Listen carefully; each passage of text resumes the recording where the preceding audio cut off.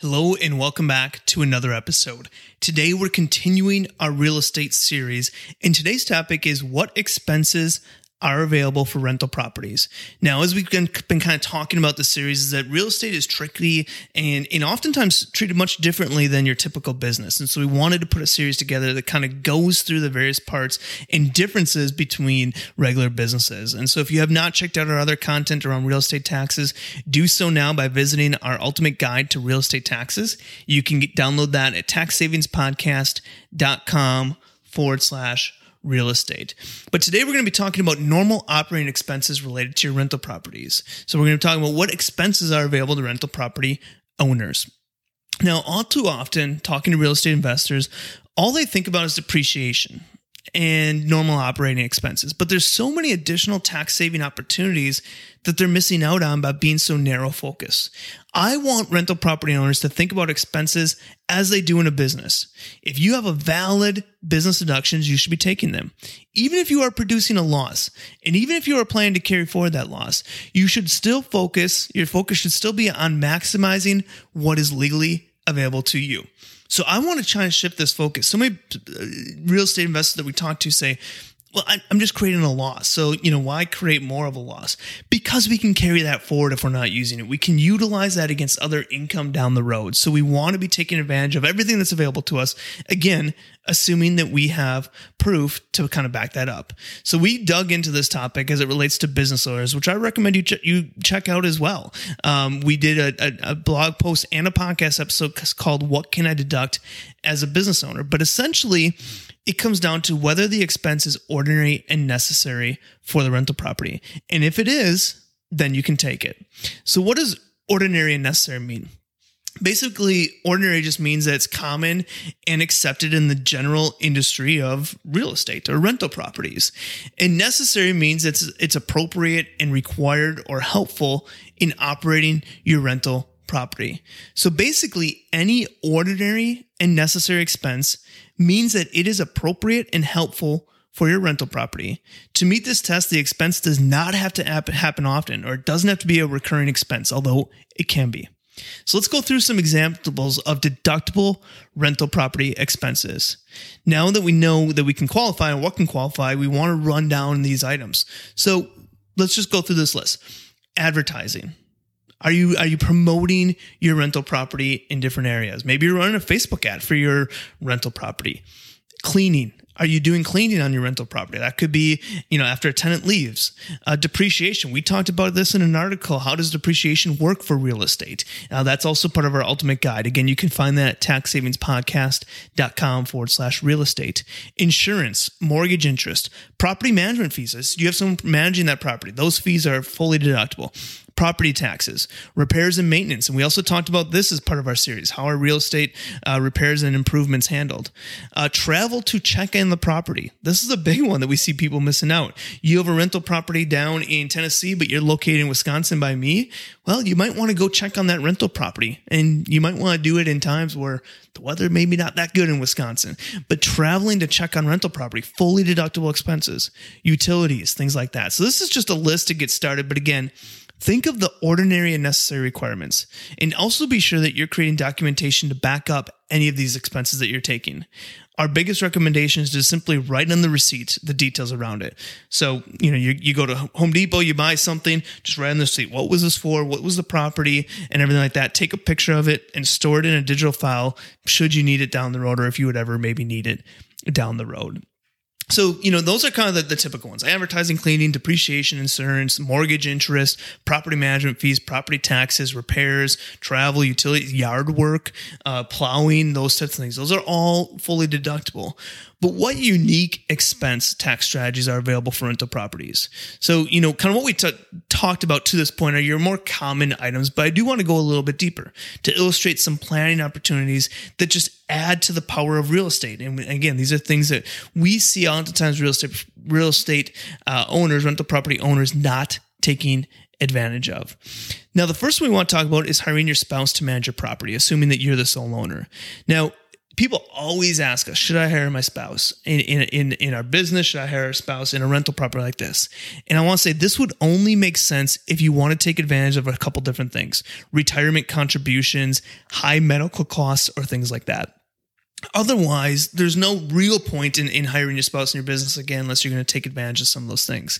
But here's a big one that I want to talk about: hiring your children to manage your property, or hiring your children to do some work on your property. Hiring your children in your business or rental property is one of my favorite strategies that everyone should be utilizing, assuming that you have children at an age that works and they're doing work that qualifies. You can get a deduction, and your children potentially pay no taxes on that income. You're going to support your children anyways, right? So you're going to be sending them to basketball camps. You're going to be sending them to theme parks and various other things, hanging out with friends. You're going to be supporting your children along that journey. Why not get a tax deduction for it by having them do some work for your rental property, by having them work on your rental property?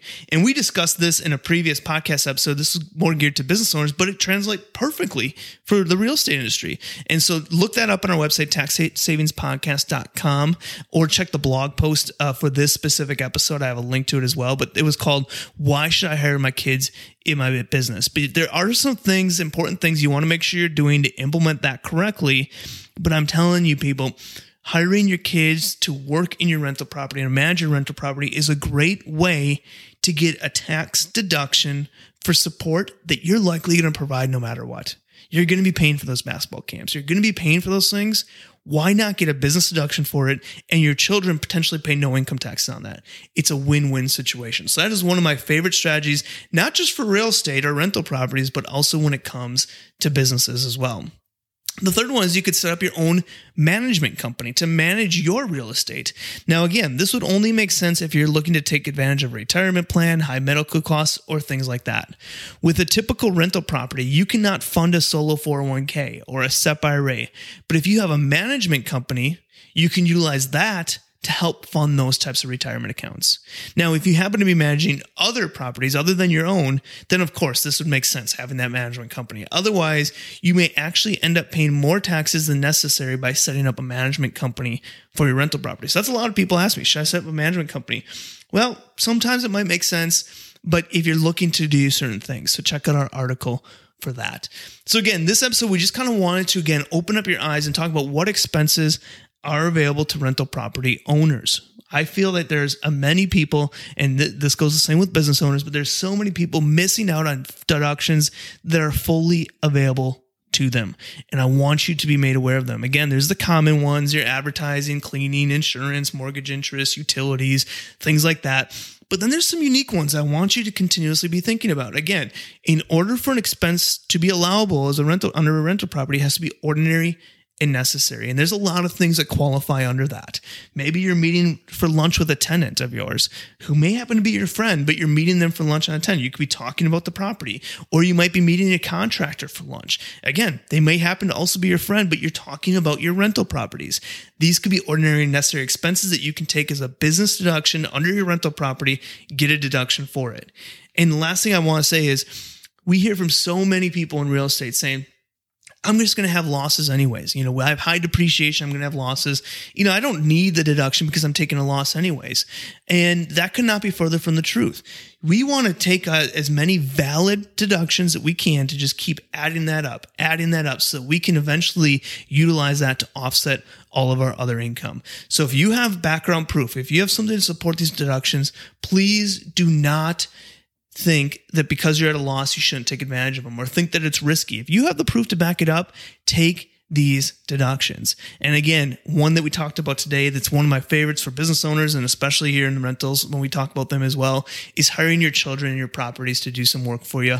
Get a deduction, get a tax deduction. They potentially pay no income taxes on it, and you're going to support them anyways. Why not get a tax deduction for it? So hopefully this was helpful in kind of closing up a little bit of some of those things of, okay, what can I deduct on my rental property? What are some things that I can deduct there? Do not be afraid to take advantage of what's available for you.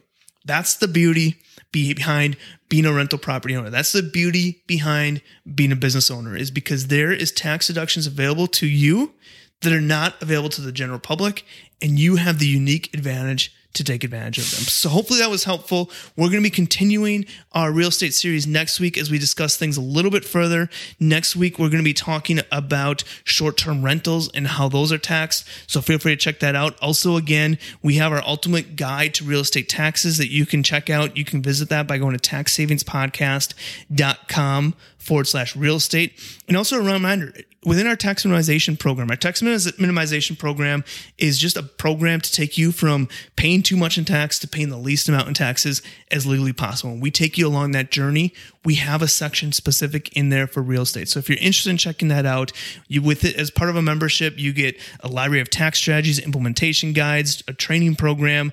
One of my favorites is unlimited access to our team for general accounting and tax questions. Kind of think of it like having an accountant in your back pocket. We're along this journey, so when those weird questions pop up, you can ask us, can I deduct this? Can I deduct that? We also do monthly group trainings where we kind of deep dive into specific topics and so much more. You can find out more about our tax minimization program at taxsavingspodcast.com/tax. And now is a great time to join because we are running a special bonus where you get access to our Small Business Tax Savings Summit, which was held back in June. You get all the recordings for that as part of your membership in the tax minimization program. So check that out now at taxsavingspodcast.com/tax.